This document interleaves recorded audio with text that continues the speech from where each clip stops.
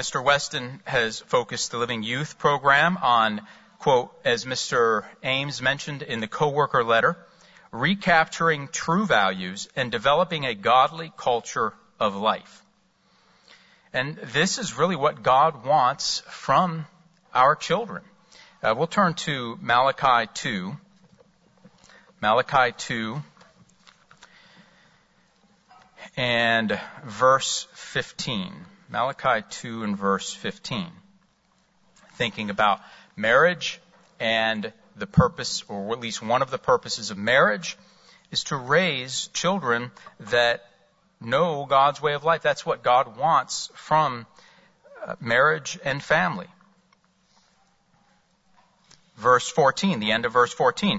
Yet she is your companion and your wife by covenant. But did he not make them one, having a remnant of the Spirit? And why one? Here's the reason, or at least the reason he gives here. He seeks godly offspring. He wants parents and grandparents, as we'll see, to teach their children God's way of life. Let's turn to Deuteronomy 6. Deuteronomy 6, and we'll start in verse 5. Deuteronomy 6 and verse 5.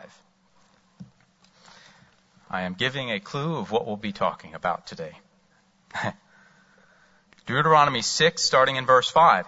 You shall love the Lord your God with all your heart, with all your soul, with all your strength.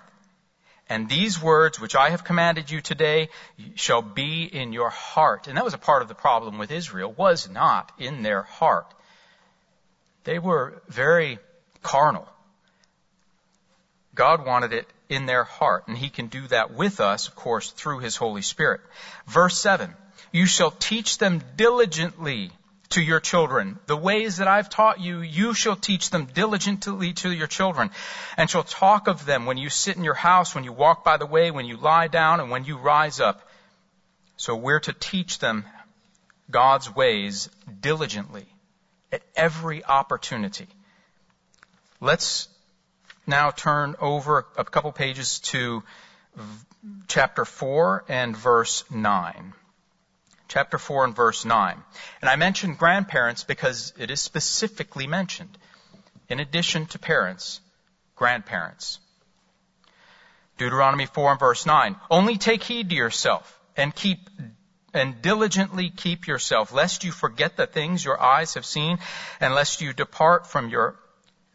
depart from your heart all the days of your life, and teach them to your children and your grandchildren. So that is a responsibility, a kind of a dual responsibility there. As we're parents, we teach our children. As we become grandparents, we teach our grandchildren. And God willing, that can be passed down. God's ways can be preserved and passed down. Once God opens the mind of a family, they can be passed down from generation to generation. We know that here. I think there's one family here that maybe on the fifth generation in the church. Last night, our family counted the young people, and I say young people in this particular case. I'm speaking of those under 13. I'm sure we got it wrong, and I'll ask for you to please not try to figure it out until after the sermon, or at least the next one as well, after services. So we counted 58 children in this congregation that were under the age of 13. And that does not count the several who will hopefully have another child or two in the next, months. I want to read from the Successful Parenting booklet, Successful Parenting God's Way, written by Dr. Jeffrey Fall. I meant to grab one from out there, but we're not worried about it now. But I would encourage everyone to read that booklet. Just profoundly helpful. I know my wife and I found it extremely helpful. He says in chapter 4, Passing the Baton, he writes, All Christian parents want their children to grow up to really love God and His way of life. We know the tremendous benefits that God's law will bring to our children, both now and in their future. A stable and fulfilling life now, an eventual eternal life in God's family at Jesus Christ's return. All parents want this for their children, but they may wonder, how can parents succeed in passing the baton and in teaching their children to want this for themselves? Teaching the children to want it for themselves. He continues, a Christian's primary duty as parents is to train and shape their children's hearts and minds in God's image. So in this sermon, we'll discuss 3 ways to help your children and grandchildren to love God and desire His way of life. 3 ways to help your children and grandchildren love God and desire His way of life. So the 3 points we'll discuss are really founded in 2 primary principles that Dr. Fall mentions in his booklet. I'll read another, and I'll be referring to the booklet several times throughout the sermon. I'll read a quote right now. He says, ultimately, parents have just 2 ways to convince children that God's way of life will benefit them greatly. 1 is teaching diligently, and 2 is demonstrating a positive example. And like I said, the 3 points that we have are really tied up in those 2 principles.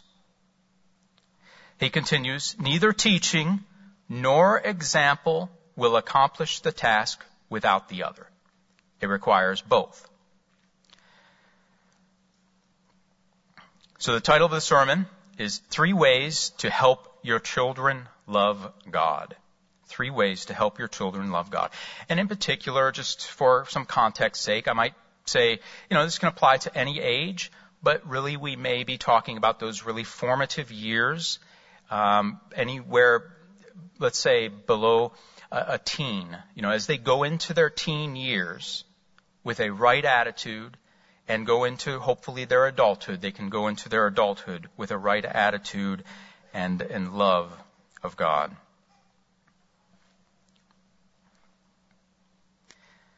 Now, I'll mention something that has come up in the past, and I've always appreciated this, that it was mentioned in Dr. Fall's booklet. And that is, we can do our best. We know the proverb, train up a child in the way that they should go, and when they're old, they will not depart from it. And, that's a general principle. And none of us are perfect in how we raise our children, and we can't control them making their own decisions as they get older.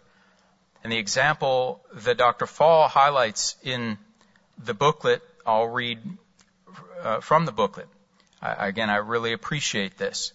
He says, Scripture shows that even the best possible parent will not automatically achieve a perfect outcome. Adam was truly a son of God. Yet God did not force Adam and Eve to make the right decisions. God taught Adam and Eve His way of life, and I would add, perfectly. Yet the perfect parent allowed his children to accept or reject His example and teaching. The same applies to human parents. Parents cannot force their children to seek God as their Father. But parents can certainly help lay the foundation for their children to have a better life now and eventually to surrender to the true God. So I think that's really, really powerful. It's still on our shoulders to do everything we can as parents and grandparents and any way that we can help with the young people. So the first of the 3 keys, and there's certainly many keys that we could think of, but the first is to pray together as a family. Pray together as a family. This puts God at the center of the relationship. If we don't pray together, then where is God in that relationship?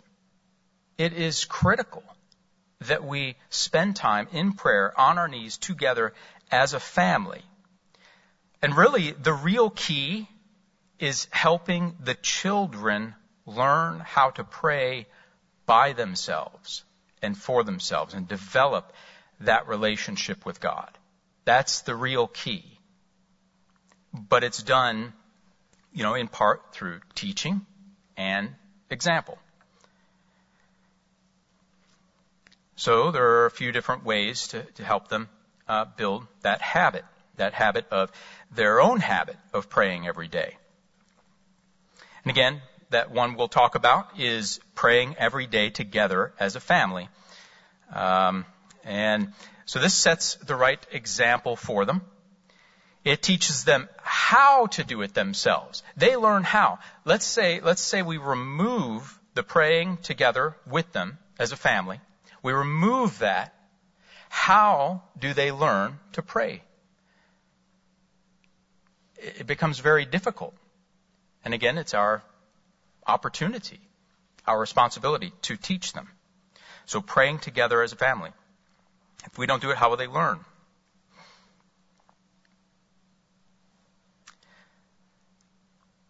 This prayer really could or should follow the pattern of Matthew 6. That's the example prayer that we're given. And we certainly would use that as a structure with our personal prayers to God, let's say our main prayers especially. But we could follow that example as a family. So it should include praising God during at least part of it, thanking Him for all the blessings that He gives to us, including Jesus Christ and the sacrifice of Jesus Christ. It should include praying for others, thinking about really those we hear about who are sick, who need prayers, who need healing. And we hear about them in the emails that Mr. Strain sends out, or we hear about them in announcements. We can pray together with them during that time. And by name, as well as widows, widowers. And, maybe we don't go through every name every single night or day. That would be arduous for the children, I imagine. It would be for ours, at least, But spending time. So maybe it depends on circumstances. Maybe it depends on whatever's happening in life and what's kind of at the top priority at that time.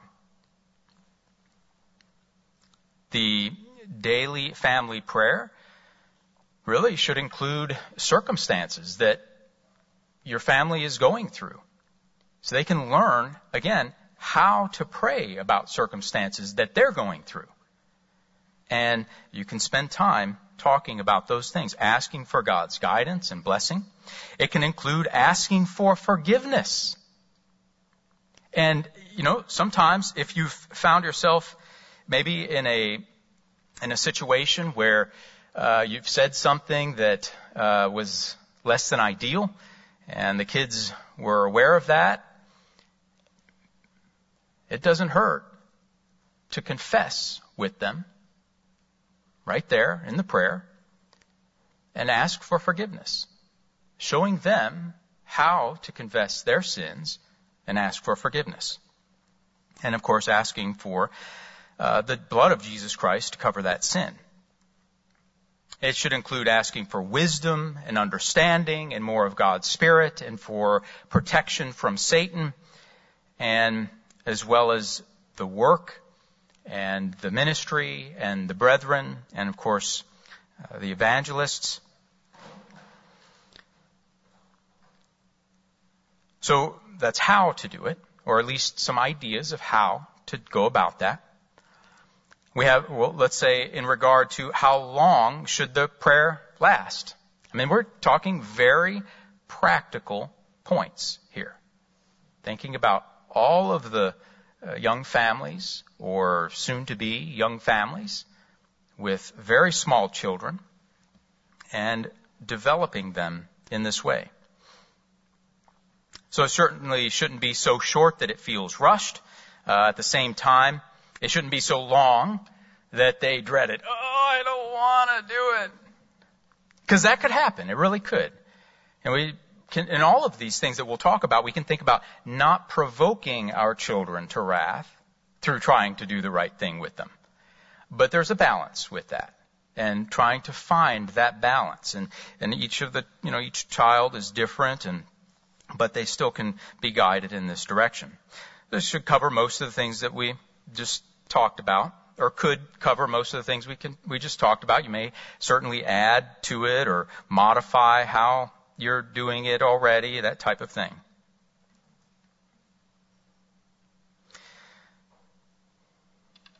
Regarding who should pray during the family prayer.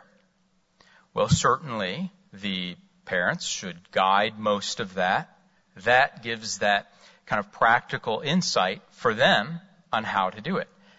But certainly offering to them, asking them every once in a while, depending on their age, of course, and, have different expectations for different ages, but asking them to pray and to lead the family prayer. Maybe kind of going through different ones. Maybe give them a couple minutes or a minute or whatever, a short period of time, and then take over again, whatever it is, right? But allowing them to get involved. Allowing them to take part of it. One thing I think that can come from, and that we've all experienced this, is, anybody who's a parent has experienced this, and that is, when they pray, boy, you really learn what's on their mind in a way that you never would hear in a conversation. You're not going to pull it out in a conversation. But boy, when they're praying, you say, oh, wow, that's important to them. I would not have known.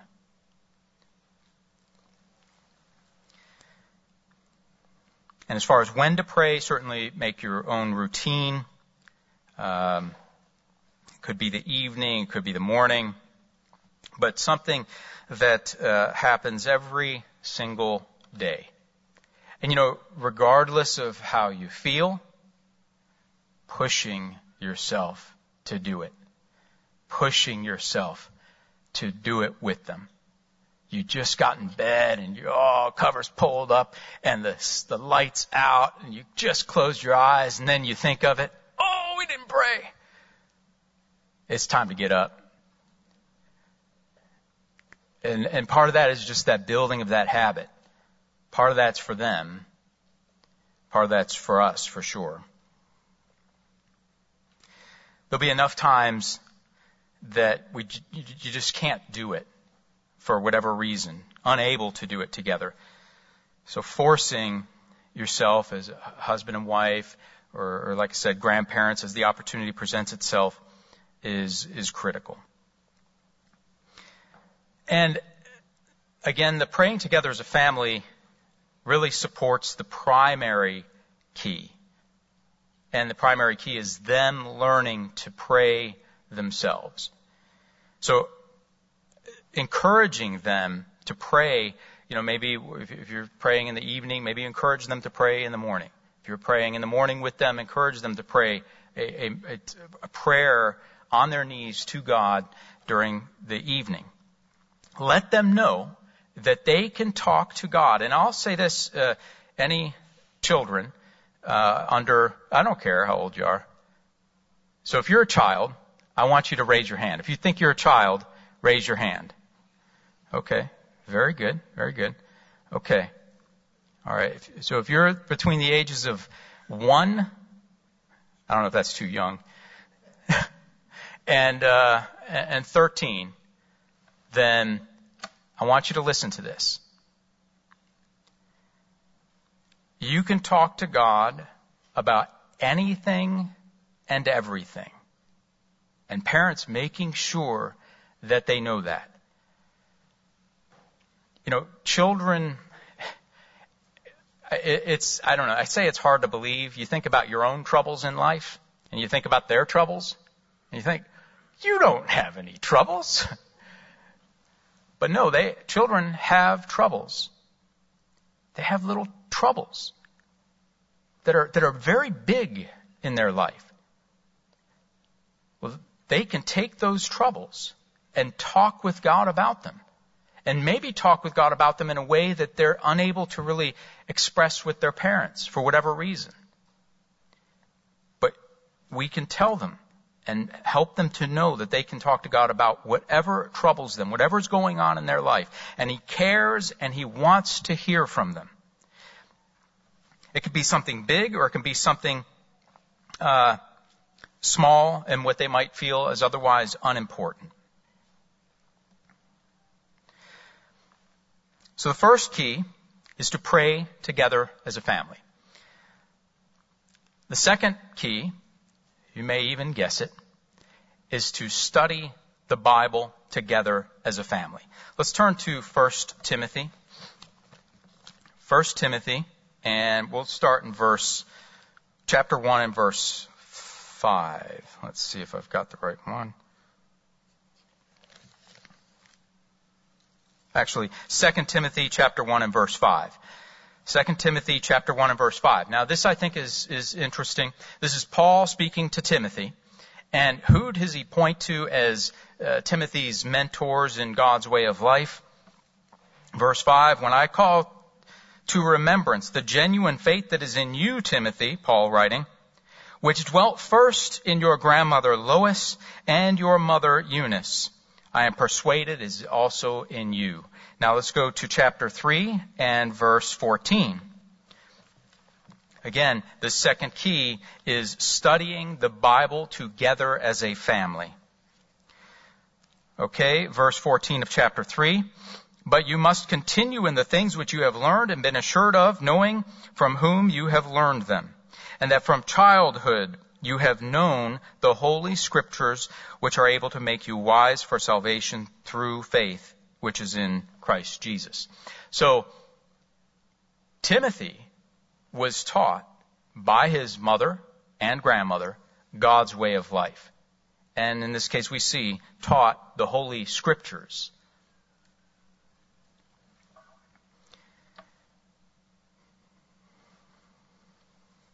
I want to read from Successful Parenting booklet again. It says, some parents have been outstanding examples, but have not taken the time to teach godly principles in their children on their children's level, using vivid examples that children can grasp and clearly understand. As a result, their children may love and respect their parents, but be unable to understand or apply God's principles in their own lives. So thinking about where to start in terms of reading together as a family. I'm sure that most of us are doing this type of thing on a regular basis, but just some things to add to it and to think about and maybe complement how we're doing this. Maybe starting in Genesis. Maybe starting in Proverbs. Maybe starting with some of the incredible stories you think about. You think about the story of Joseph and what he went through and the faith that he had and his righteousness and God's blessing that came from his love toward God and obedience. Think about David and Goliath, and you think about Elijah and the miracles. These are engaging stories. Every reading, doesn't necessarily need to be the funnest experience in all the world. Sometimes it might just be about we're reading because we're reading. It's our job to read God's Word every day and take out from it and extract from it everything we can. And sometimes it might just be about, as you think about the little young children, it might just be about them learning how to sit and listen for just a few minutes, maybe 10 minutes, maybe 15 minutes, maybe 30 minutes, maybe 8 hours. No, I'm just kidding. That would be horrible. I mean, maybe it wouldn't be horrible. I don't know. 8 hours reading. Taking time with them. What about the purpose of the reading time? Again, maybe you can change the purpose. Maybe sometimes it's for understanding and just delving and just taking time. Maybe it's to read over a story and just gain context of a story with them. Maybe a short prayer for understanding before reading. All of this helps them, eventually, can help them to develop the habit to read on their own. Because that is what they need in order to grow closer to God, in order to grow in love of God and a desire for His ways. You know, as you're reading with them, taking time to get their thoughts and getting their input. What do they think about what we just read? A lot of times you'll find that they weren't listening. That's a reality. Maybe you could repeat it and then ask them again. But it requires them to listen. It requires them to put that lesson into their own words versus just, again, that teaching. It encourages them in that way. And when they give answers, you know, we can be sure to learn from their insight. You think about out of the mouths of babes. And boy, they'll really have some insight sometimes that we've never really even thought of or maybe haven't thought of in a long time. They're thinking about it from a different angle. Ask them questions during the study. Ask them questions about things you feel they should know. And that have, you know, right or wrong answers to them. Sometimes you'll ask them questions that maybe don't have really a wrong answer per se, but just to get their input and their thoughts on it. But ask them questions that they should know the answer to or eventually should know the answer to. One thing that Mr. Hernandez has mentioned before, maybe in one or two sermons, is that when he would read to his son, and I always appreciated this example, he would read to him in the morning, and he would bring him to the climax of the story, right? And then stop, leaving him hanging. Wait, oh no, I need to know the rest of it. That oftentimes can be a lot better than dragging them through more than they can handle at their age. I've always found that to be very, very helpful example. You might consider that cruel and unusual punishment, though. Leaving them hanging right at the climax, but just for the next day, and then the rest of the story is continued.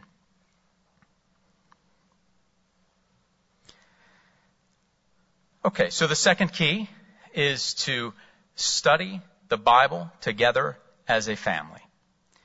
The third key is to set the right example. Set the right example. Help them know that living God's way is not just something that we do on the Sabbath. That's critical. That's critical. It's a way of life that permeates every aspect of what we do.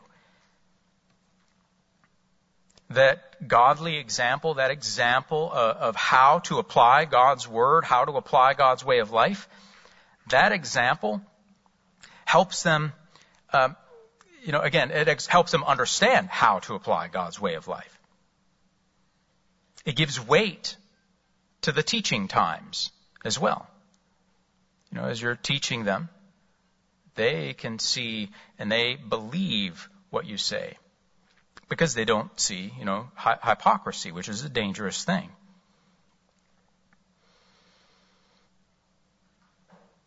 Something struck me several years ago when I was taking an LU class. One of the assignments for the LU class was to interview a family that you had a lot of respect for, and I did that. And the family that I interviewed, both I think the husband and the wife, mentioned that one of the things that impacted them as they grew up, and again, this struck me. The thing that struck me was the husband and wife said the one thing that made an impactful impression on them growing up was that their parents were consistent in living God's way of life. It wasn't, again, on the Sabbath and then different throughout the rest of the week. It was always that they were always striving to live God's way of life. And weren't just saying, do it this way, and kind of ignore me in this area of life. Let's turn to 1 Peter 3. 1 Peter 3. So this is a very powerful passage when it comes to especially dealing with unconverted mates. In this case, that's the context, but there's a principle here. 1 Peter 3 and verse 1. Wives, likewise, be submissive to your own husbands, that even if some do not obey the word, they, without a word, that is by your example, by a quiet example that says nothing. And I think, we may have heard the story. You think about these lights here that are just blinding my eyeballs. You think about these lights, and they're not saying anything, but they're illuminating the room. That example is powerful, but doesn't have to say anything. Without a word, may be won by the conduct of their wives, when they observe your chaste conduct accompanied by fear. The principle is that all of the talking, all of the teaching in the world can be really useless without that powerful example.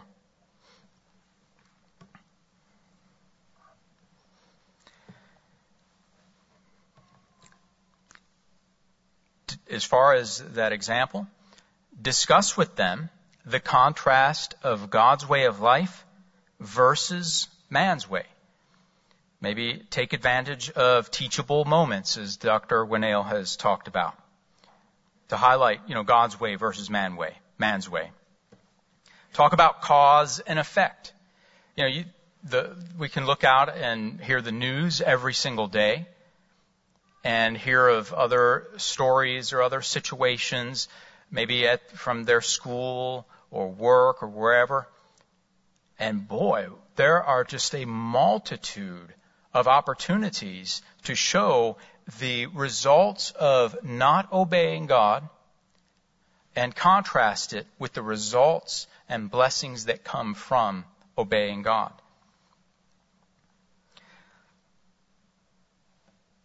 I'll read from Dr. Fall's booklet again. He says, parents' personal example is crucial if children are to see God's way of life as a way of blessings and benefits. Parental example is a form of teaching in which the lessons are taught by actions rather than words. There's an old saying, your actions speak loud, so loud, I can't hear what you're saying. Children often forget verbal teaching far more quickly than they can forget the vivid example they see daily of their parents' actions and attitudes. Parental examples and attitudes are deeply implanted into a child's subconscious mind and later reflected in their child's behavior.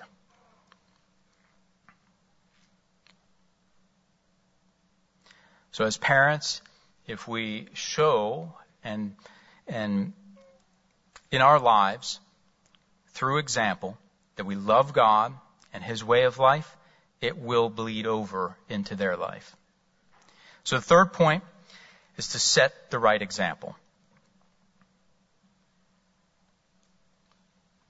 I'll read one more point from Dr. Fall's booklet. Before we close, he writes, parents should constantly point out to their children the benefits of God's way of life.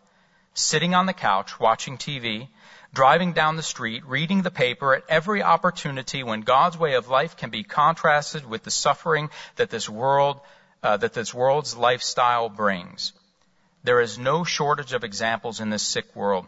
The question is, will parents put in the effort? Granted, it takes considerable time and a consistent focus on this meaningful goal, but it has huge payoffs. Relying on church services by themselves will not accomplish the task. Parents must reinforce lessons learned in church wherever possible, with both a mother's nurturing love and gentle teaching, and a father's consistent guidance and support. So in this split sermon, we have discussed 3 keys to help our children grow in love of God and desire God's way of life.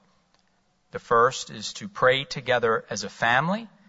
Second is to study God's Word together as a family. And the third is to set a right example on a daily basis. If we do these things, we can at least do our part as parents and grandparents to lay a helpful foundation for our children to love God and desire His ways.